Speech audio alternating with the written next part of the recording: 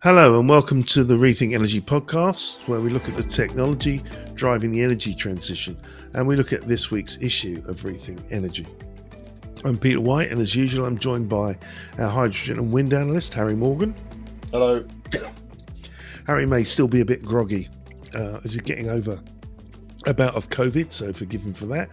And our solar specialist, Andreas Wantenaar. Hello there. Coming live from Australia, and of course our publisher Simon Thompson. Good morning, Peter. All right, on the show today we're going to be asking, can Europe engineer a renaissance in solar? With three of our stories this week focusing on some aspect of such a resurgence. We'll ask if a new type of electrolyser really can bring down the price of hydrogen to what I think is 85 cents a kilogram. And we'll see what we think about Chevron's latest investment in carbon capture. Not a lot, I should think. And finally, we'll ask our publisher what has caught his eye in the issue.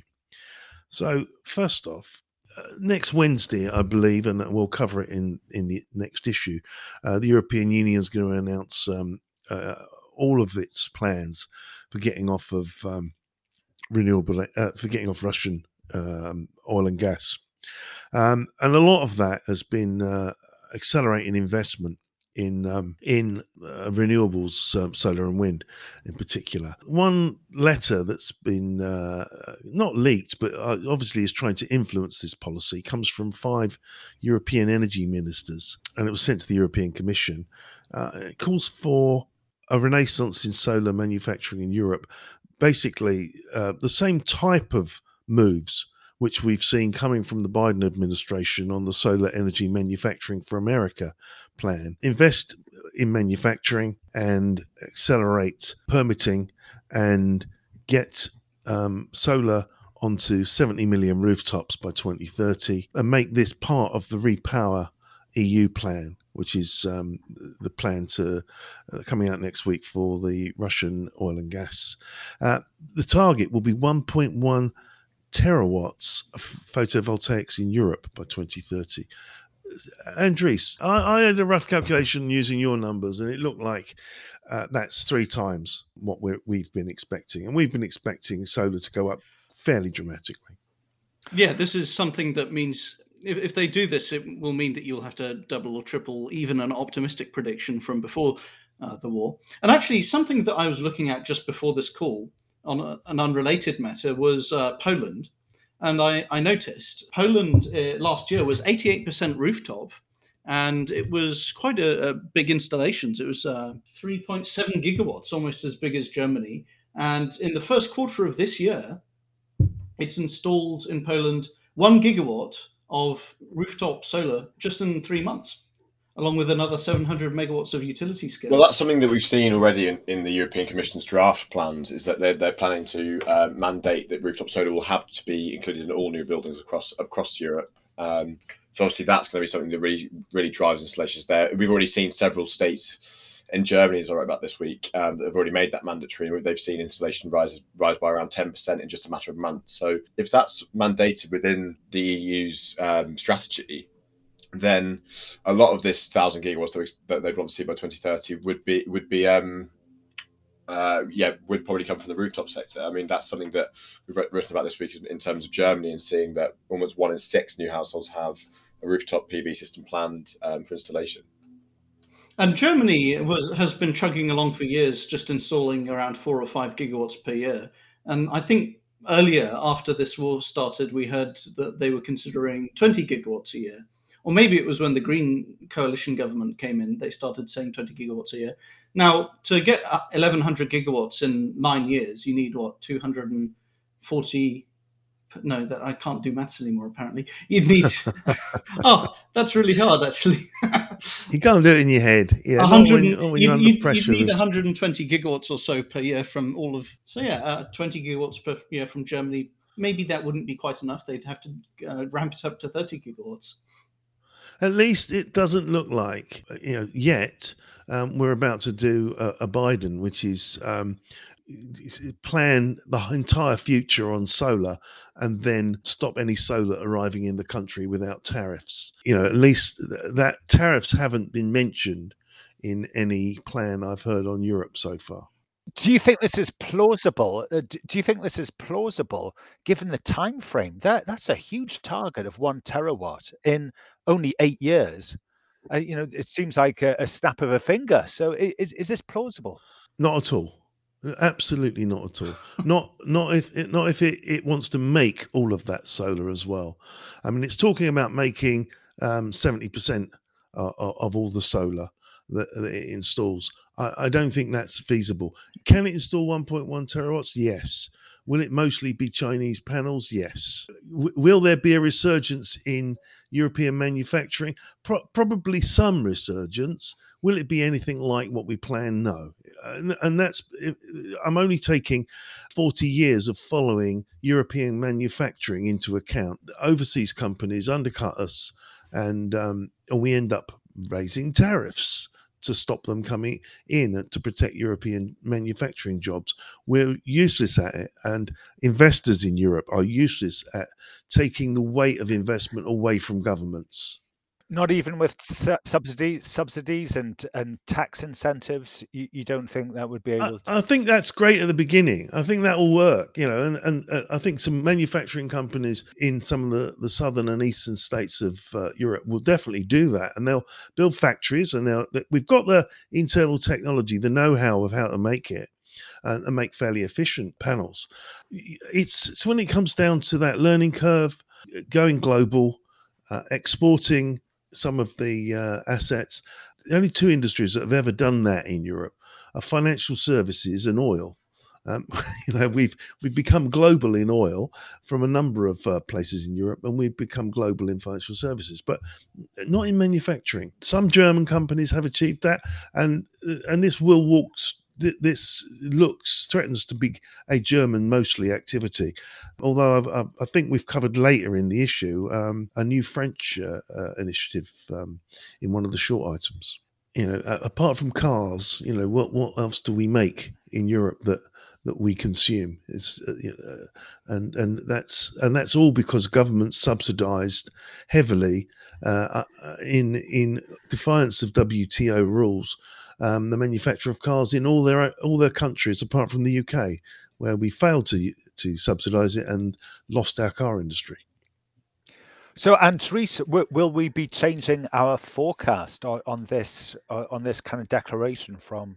Yeah, I think so, because you need energy and it's got to come from somewhere. So there's a limited number of alternatives. And who wrote the piece on Europeans being driven into solar plus battery by the power prices? Because I remember, I think it was probably in like September 2021 that Europe's electricity price went up to 300 euros per megawatt hour or something very high. And in this piece it says it's even higher. So I wrote this piece, and when we're talking about wholesale electricity prices, we're talking around sort of 90 to 100 euros per megawatt hour. But when we're looking at retail prices in Germany, we've historically been used to around 300 euros per megawatt hour, and currently we're sitting at prices almost at 450 euros per megawatt hour. And at that point, the cost of installing and maintaining a rooftop solar system and a battery storage system at your home, regardless of what chemistry you're using in terms of the battery, you're going to get a really good payback period in terms of how quickly you offset that capital cost by the savings you make compared to buying electricity from the grid. Because of that, we're really, really anticipating a massive uptake in sales. We've been doing quite a lot of research recently around what this payback period needs to be in order to see a massive ramp up in installation rates. Obviously, we've seen certain countries like Australia where we've seen rooftop solar really kick off. So we anticipate that the payback period for that to happen is around 12 to 13 years. And for solar at the moment, we're down as sort of low as sort of 8-7 years for just a solar system. And we're really getting to the point where within the next 2 to 3 years, we'll see that being the case with solar plus storage. I mean, if this stabilizes like that, I mean, once it stays like that for a while, then some entrepreneurs are going to dive in here and start making this an easy decision for any householder to do. They'll put the funding package together with the equipment delivery and a promise that you'll only be paying for this installation for 11, 12 years. And then suddenly half of Europe will just dump their utilities. And the only thing that's going to stop that is if the utilities themselves become those entrepreneurs and present consumers with the opportunity to basically create and manage their own electricity. Yeah, you talk about, you say this has to be the case if these high prices are sort of stabilised, but I think it's also a case of customers being aware that a fossil fuel system and being reliant on imports and such from any country has this risk of massive inflation in prices. So it's not, I don't think prices necessarily have to stay at 450 euros per megawatt hour, but knowing that they can get that high in such a small period of time, I think will incentivise households to look elsewhere. And I mean, I think that's why we're seeing such an interest in Germany, which is where obviously these electricity prices are highest. But we'll definitely see that trickle down into other markets like Spain and Italy, where they're very similarly impacted by imports. And I think any European country that can sort of see homes sort of almost become self-sufficient through solar plus battery, I think that's when it will become an absolute no-brainer in the next 5 to 10 years. I mean, we are talking about a massive revolution in energy markets then. As soon as you take the control away from, I mean, in each country we've looked at, you've got to change a different regulation here or there to make it possible for someone to just say, I'm going to put a load of solar on my roof, I'm going to install a battery, and I'm going to detach from the grid, or I'm going to temper it, I'm going to stop being dependent on the grid. At the moment, most regulatory regimes allow utilities to block that, to limit that in some way. There's some kind of payment that they've got to make, which they complain about. We've seen the net metering rules starting to be attacked in the United States for much the same reason. But as soon as regulations start to change, and I think the European Union is a great place for it to happen, because the European Commission can make a directive that says you must make a law which makes this true within a couple of years. So I think, we suddenly see a European Commission directive saying you must do this. Every country in Europe will all the permitting, all the soft costs will evaporate, and all the encouragement money will be in place.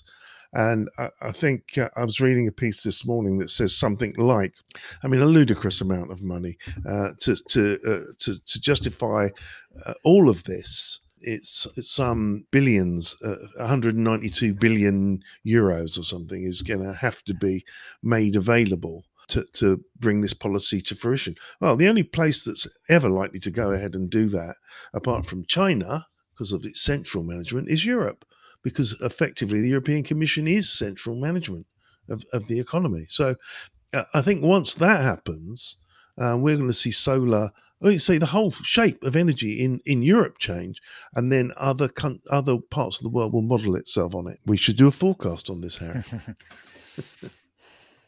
Should we move? I mean, we can stay with this for a long time, but I think that's. I think I've just summed that up. I think it really is. There is a moment in time. It's been triggered by the Russian war. It's been coming for years. Europe has been saying, no, we don't want solar from China.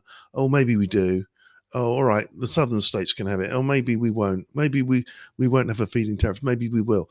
Suddenly, the war has crystallized everyone's mind. Whatever the question was, the answer is solar. Let's install as much of it as we can. Let's change the rules. And I think it's I think that's going to happen. And I think if they change the rules here and people start to see it working here, then around the world, Australia, the US, they're already accelerating rooftop solar plus storage. If Europe goes next, then everyone else will follow. So theoretically, do you think Europe will just won't put in its own manufacturing? Because theoretically, it just needs tariffs and subsidies, and it could have its own solar manufacturing base that would... You can't do the tariff things, because in the next 7 or 8 years, you're going to need to import lots and lots and lots of panels. Yeah, but so what if you do it without tariffs? Yeah, you can do it later on. I mean, what you need to do is you need to stimulate manufacturing first. And do that, but it's really simple to say every a government-owned or local government-owned building must have solar on it, and they must use European panels. And you can just about squeeze that past the WTO. Then you subsidise manufacturing, and you give them all these plum contracts. You give them a chance to flourish. You let them consolidate into 3 or 4 strong players, and then they can start to hold their own. Once they're exporting and competing with China outside of Europe, then you can start looking at tariffs. Remember, tariffs are only fair if the other side is cheating. It shouldn't just be done as protectionism. It's only if they're selling their panels for less than cost.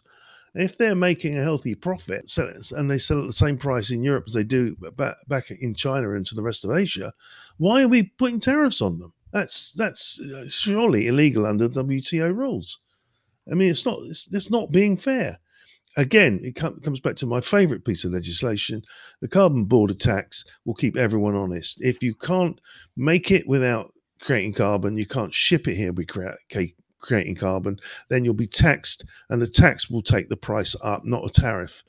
And if everyone has a carbon border tax, then there's an incentive to make closer to home. Manufacturing will start to grow again, both in Europe, in America, and not purely in parts of the world where people are poor. Something I'd like to mention briefly, it's not worth discussing much, I don't think, but Iran has issued a 4 gigawatt solar tender. And I don't think Iran has been reopened to Western investment. I think the sanctions are all still in place. I think this is, if I had to guess, it's just that the oil and gas prices are high. So now Iran has more of its own money to spend on this stuff to meet its own power shortages. So I think Harry wrote the Iran country profile, and which subscribers can read in the atlas of the atlases we've produced. And in it, there was this conundrum that they can't afford to make. They can't make oil cheaply enough to make profit on it at the prices that were prevalent at the time. Well, since then, the prices have gone up. But they realised that they've had problems with their oil in the past, and now during a period of spare money, they're going to invest now while they've got the money, while oil is a premium, and they'll and when they should have got into solar before, and when they should have, everyone's gone, no, we've got the oil, let's not worry. Well, all those places are going to start to see oil disappearing, or oil being too expensive to make if they don't have their friendly, fresh new refinery built by Americans or Europeans. So yeah, I think that's an opportunistic move, and I think it's a good move. And I think if they do it once, they'll do it twice. Yeah, I mean, it's what you want to see from all oil-heavy countries and all heavy companies as well. You want to see them spending their sudden oil revenues that they're getting from this big sort of windfall. You want to see them investing it in solar. So, I mean, I'm not sure whether or not Iran is also investing in new oil and gas, but a 4 gigawatt boost in solar is certainly something that we can't complain about. It only works if you can't afford the latest refinery equipment. You can't build new refineries, and you haven't got friendly relations or money to pay for that. And we go through the list. Mexico, Brazil, all fall into these categories, and it's a good way out. It's a good way of hopping on the next energy bandwagon, especially if you happen to have hot weather, lots of sun, and a desert nearby, which is cheap land. I mean, I was just struck by how sudden that is. Iran's renewables have basically been dead there. It was less than 100 megawatts of wind and solar combined in the past couple of years, or maybe about 100 megawatts, and now suddenly it's back alive. It's quite if you put yourself in their situation, and you look at the efficiency of their oil operation, and that's been getting stale for 20 years, and they're less and less efficient, and they're going, we're not making as much profit on the oil. And in fact, they went through that period in early lockdown when they weren't making any money on the oil, and their economy was probably in a lot of trouble. And they're now seeing a high oil price and saying, right, we got this money, what should we do with it? If you come from a period of being deprived, you suddenly go, right, let's use this money properly this time. I think that's, I'm guessing that's where it comes from, but I think we'll see a lot more of it. How long is oil going to be at this price? Well, I heard that the oil producers are going to deliberately try to keep supply low and prices high. Is that true? It's what they're doing. I mean, it's what OPEC Plus seems to be doing. OPEC Plus, you've got good output from the leading countries within it, but the countries that are struggling to bring their production back online are the countries that have struggling economies anyway, countries like Algeria. So I think that's people at OPEC Plus aren't going to increase their production quotas while they know that the oil price is so volatile and they know that it will cause it to reduce. I mean, you can see from Russia that even when they're trading, I think it's on like 20%, 30% less oil, the elevated prices mean that they're pulling pretty much double the amount of revenues from oil as they did this time last year. So it's within their interest to keep the oil prices high.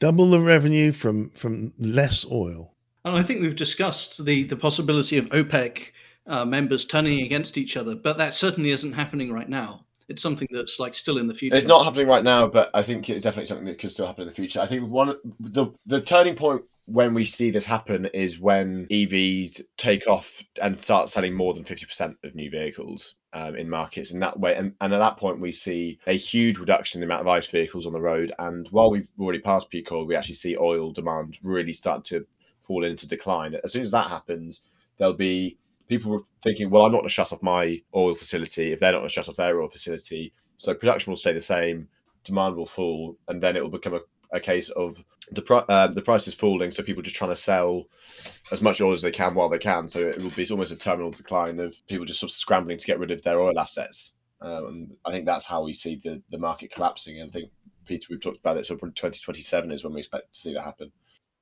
I mean, oil is all priced on supply and demand. And while we're trying to take a big chunk of supply out of the system, Russia, obviously demand will be high. It'll run high. I think oil has peaked. I think we can now ramp up oil that's not from Russia to make up some of the shortfall of Russia. So globally, we might make more oil, but I don't know what Russia's going to do with the oil it makes that was going to Europe and to America. That's got to go somewhere else. That you can't have that flooding a market and a cheaper price. Eventually, that has to get blocked, and then they stop making it. But apart from that temporary period where some producers are increasing the amount of oil, and Russia will find itself decreasing, there'll be an overlap when perhaps we make more oil than the world needs, but not all through the same market, because Russia's being pushed out. I think we will find that about 2027, the take-up rate, I mean, we did a couple of tiny pieces in the back of the issue this week. UK electric vehicles, total number of vehicles, a percentage of vehicles that were electric and plug-in, 21 point something percent. In Germany, 24.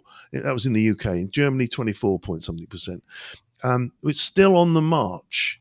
And once that's 50% and 60%, and that happens in about 2027, if half of all the cars made are not using oil, it doesn't take too many years at that rate until the bubble bursts. But 2027 is a long way off. Getting to there from here with an intransigent Russia that's the hard point.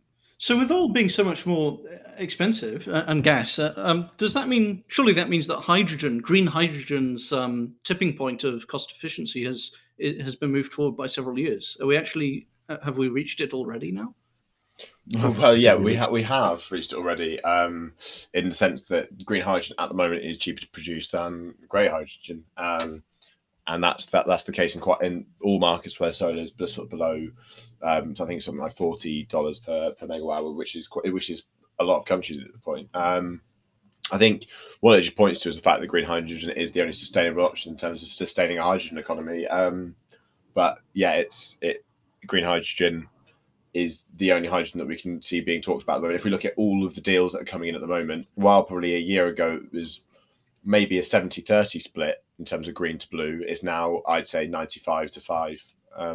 It seems to be only the oil and gas companies or the carbon capture companies that are trying to keep their business models alive that are proposing these projects that won't get built for blue hydrogen. So yeah, I think the green hydrogen, if anything, is benefiting off this energy crisis.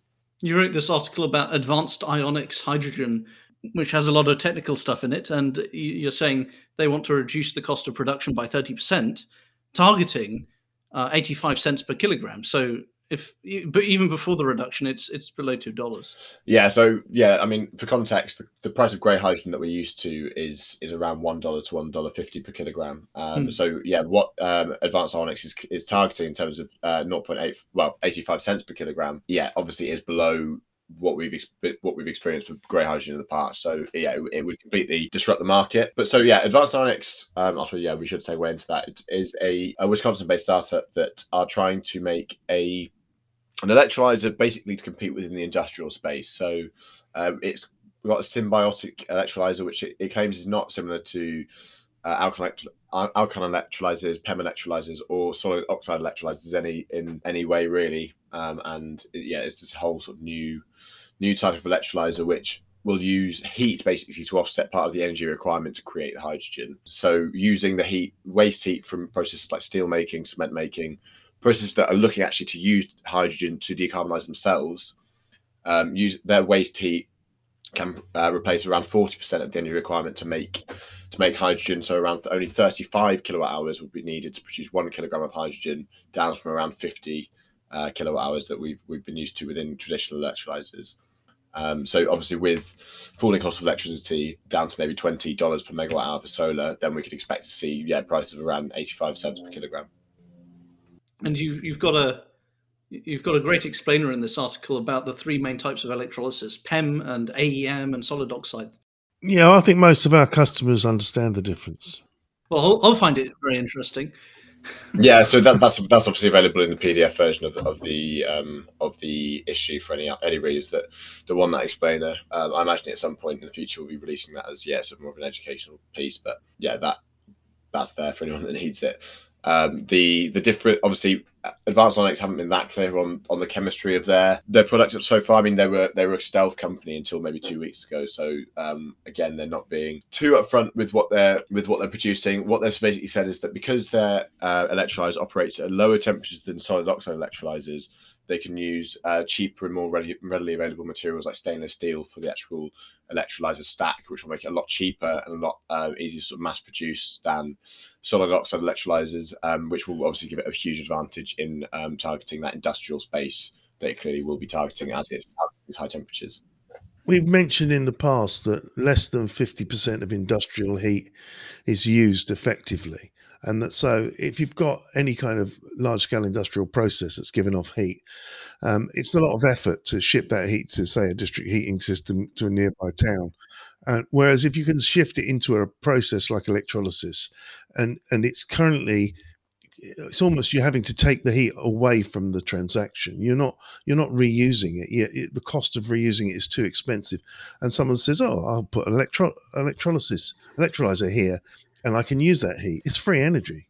This has been a problem the last 20, 30 years. There's lots of free energy coming off industrial processes, and that's what the genius is here. Let's pick a temperature point that we can reach. Let's design a process which uses that temperature level, and it's much lower than oxide electrolyzers. And the difference is 200 degrees compared to 700 degrees. It's a much lower point. So they've done a great job. And it's going to have trouble other people catching up. I mean, I believe it is what I'm saying. I believe it, and I believe that the idea will take off. Yeah, and we've talked about ideas in the past of using heat to for a technical perspective, we've looked at concepts in the past where researchers have used heat for the oxygen evolution reaction of electrolysis, which means that more electricity can be used for the hydrogen evolution reaction within electrolysis. So that it could well be what's happening here for a technical perspective. It's interesting. A consulting client asked us to come up with a plan, and they were experts in heat, and in the end didn't take us up on our offer. And this is exactly what we would have been telling them. Yeah, exactly. And I think that's I think the industrial space really is sort of confused at the moment about how to decarbonize, how to integrate itself within this hydrogen economy. And I think this offers a really good, as Advanced Ionics have called it, a symbiotic way involving themselves within it, because obviously they're involving themselves in both the production and the use of green hydrogen there as well. So even if you're producing too little, then you can import from maybe your neighbours in an industrial cluster, or if you're producing too much, you can export it to them. So it's a win-win really. I mean, if we're looking at the timeline as well, it's probably worth mentioning that Advanced Science are looking to start taking commercial orders from 2024, their first gigafactory maybe from 2030. I think their first shipments will probably be around 5 years before that. It needs to be sooner than that, yeah. But if shipments are in 2025 and this product is as successful as we imagine it could be, then 2027, 2028 is when we can imagine its first gigafactory. I can see some private equity people turning up at their door saying, "Can you do it quicker? Here's loads of money." They seem to be quite conservative with their assumptions. I mean, they're saying low cost solar at around $20 per megawatt hour, and if they're targeting certain economies, and that's already the case. So they're not looking at speculative figures. I think if the technology works, then it should be fairly straightforward to commercialize. I kind of want to hijack the podcast for a second now and just take us slightly off beat here, because we were talking about the oil industry not wanting to drop the price of oil and not wanting to make more oil, not wanting to go back to production levels of 2019, 2017. And I was listening to Jennifer Granholm talk to a congressional panel, to justify her policy and how they were trying to blame the Biden administration for the increased cost of fuel, and she very reservedly referred to the oil companies having to satisfy fiscal discipline, i.e., keep us rich, make us lots of money, and so that the money is flowing from the poor person who can't afford to eat or heat their own, have to choose between them, into the coffers of the oil companies, and their shareholders are saying, great, and we want that money to come to us, either when you buy back shares or give dividends. In this environment, I can't see why we're not taxing fossil fuel companies with a windfall tax. And we've never really had a policy on that. I can see the wind of change blowing through this idea. We've heard the UK's view, we don't want to frighten investors away. We're now post-Brexit. But I really think that it's a fairly disgusting society that takes the poorest people, strangles more money out of them, and then gives it to the richest people, the shareholders in the oil companies. And I think we're going to see a wind of change on this idea of there being a windfall tax on oil. Discuss. I probably sit on the other side of the fence to you, Peter, in this debate. I think, while I completely understand the idea of a windfall tax, I think that obviously it's a very popular policy, taking from the rich and giving to the poor, this sort of Robin Hood idea. When you look at the amount of money that will be raised from a sudden windfall tax, while it would alleviate customer bills for maybe 6 months, a year, I don't think it's a sustainable option in a fossil fuel heavy system. I think you would need to come up with a way of encouraging the oil majors to actually transform rather than just keep paying out to their shareholders, because that's what they do. Oh yeah, no, I'm not. No, I agree with that part. I've seen you've written that in a few pieces, which basically says if you've invested money in renewable energy to a certain percentage, you should be allowed to escape this windfall tax, and that could be a moving target. It shouldn't be a windfall tax. It should be a tax. It should. I mean, there are no rules about taxation in a declining economy, the oil economy. We should be getting as much money of that profit away from shareholders into renewable energy to rapidly to accelerate the transition. And you have said that in the past. You've said if they've shown good citizenry and they've invested in renewables to a certain extent, then they shouldn't be punished for that. That's fine. But I think we should see a permanent regime of change of taxation where fuels are I think you're right. I think basically if you just suddenly tax with a windfall tax as well, the oil companies aren't going to change what they're going to do. They're just going to, because they're so obsessed with their shareholders, they're just going to simply pay back their shareholders at a slower rate. So they won't shift to renewables as quickly. But the thing that we need to do is change the taxation system.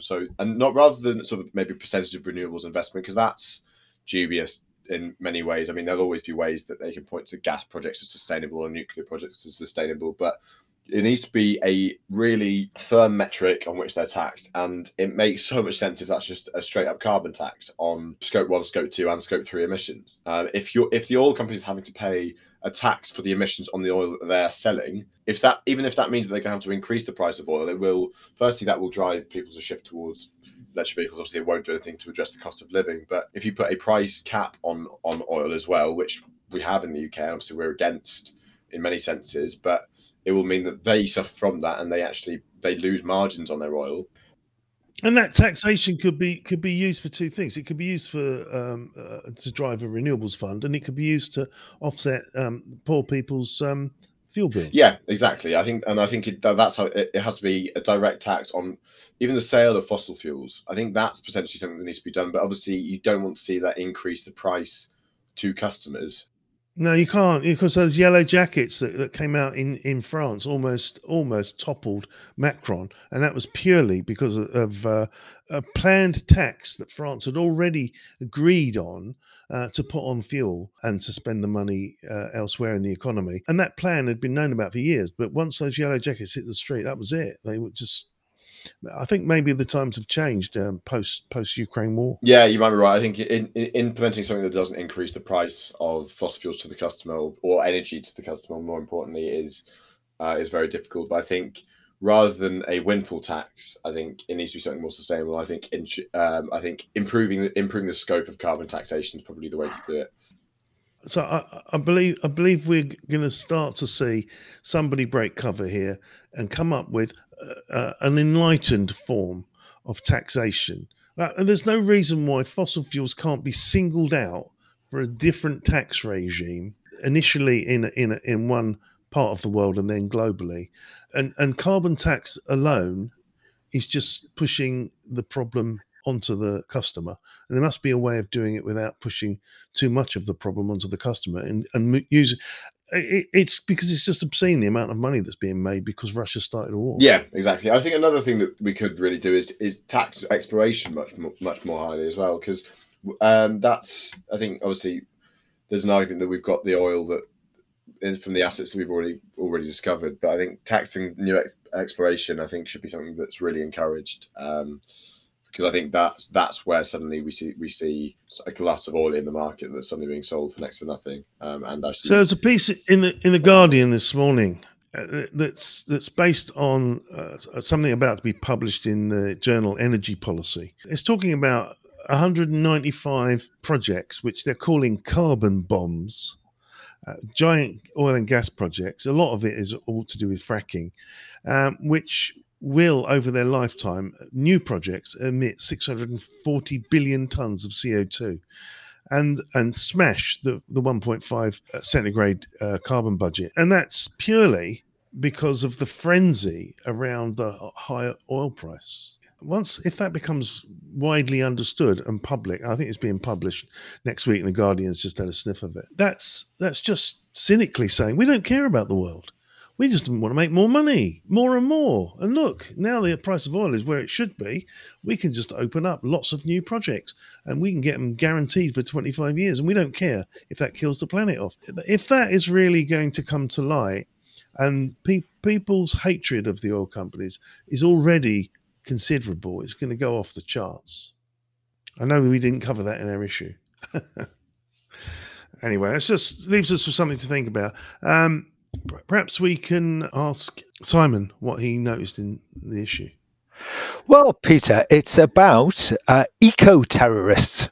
So in our section about the world of renewables this week at our website, rethinkresearch.biz/energy, I read this funny piece about some eco-terrorists in the town of Brighton, or maybe city of Brighton in England, letting down tyres on SUV owners and putting a fly on the windscreen about the gas guzzlers are doing damage to the climate.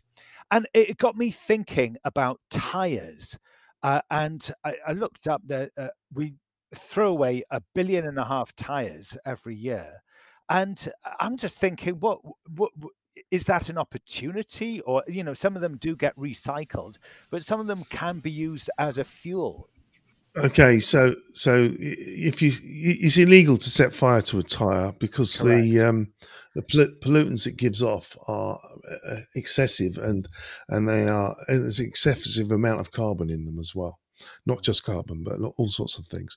The group you're talking about, by the way, call themselves tire extinguishers, and that's and it's just something I think that the UK public has a way of taking an idea like that. And can you imagine it? Every time you come back to your SUV, your four tires are flat, and you've got no way of pumping them. Yeah.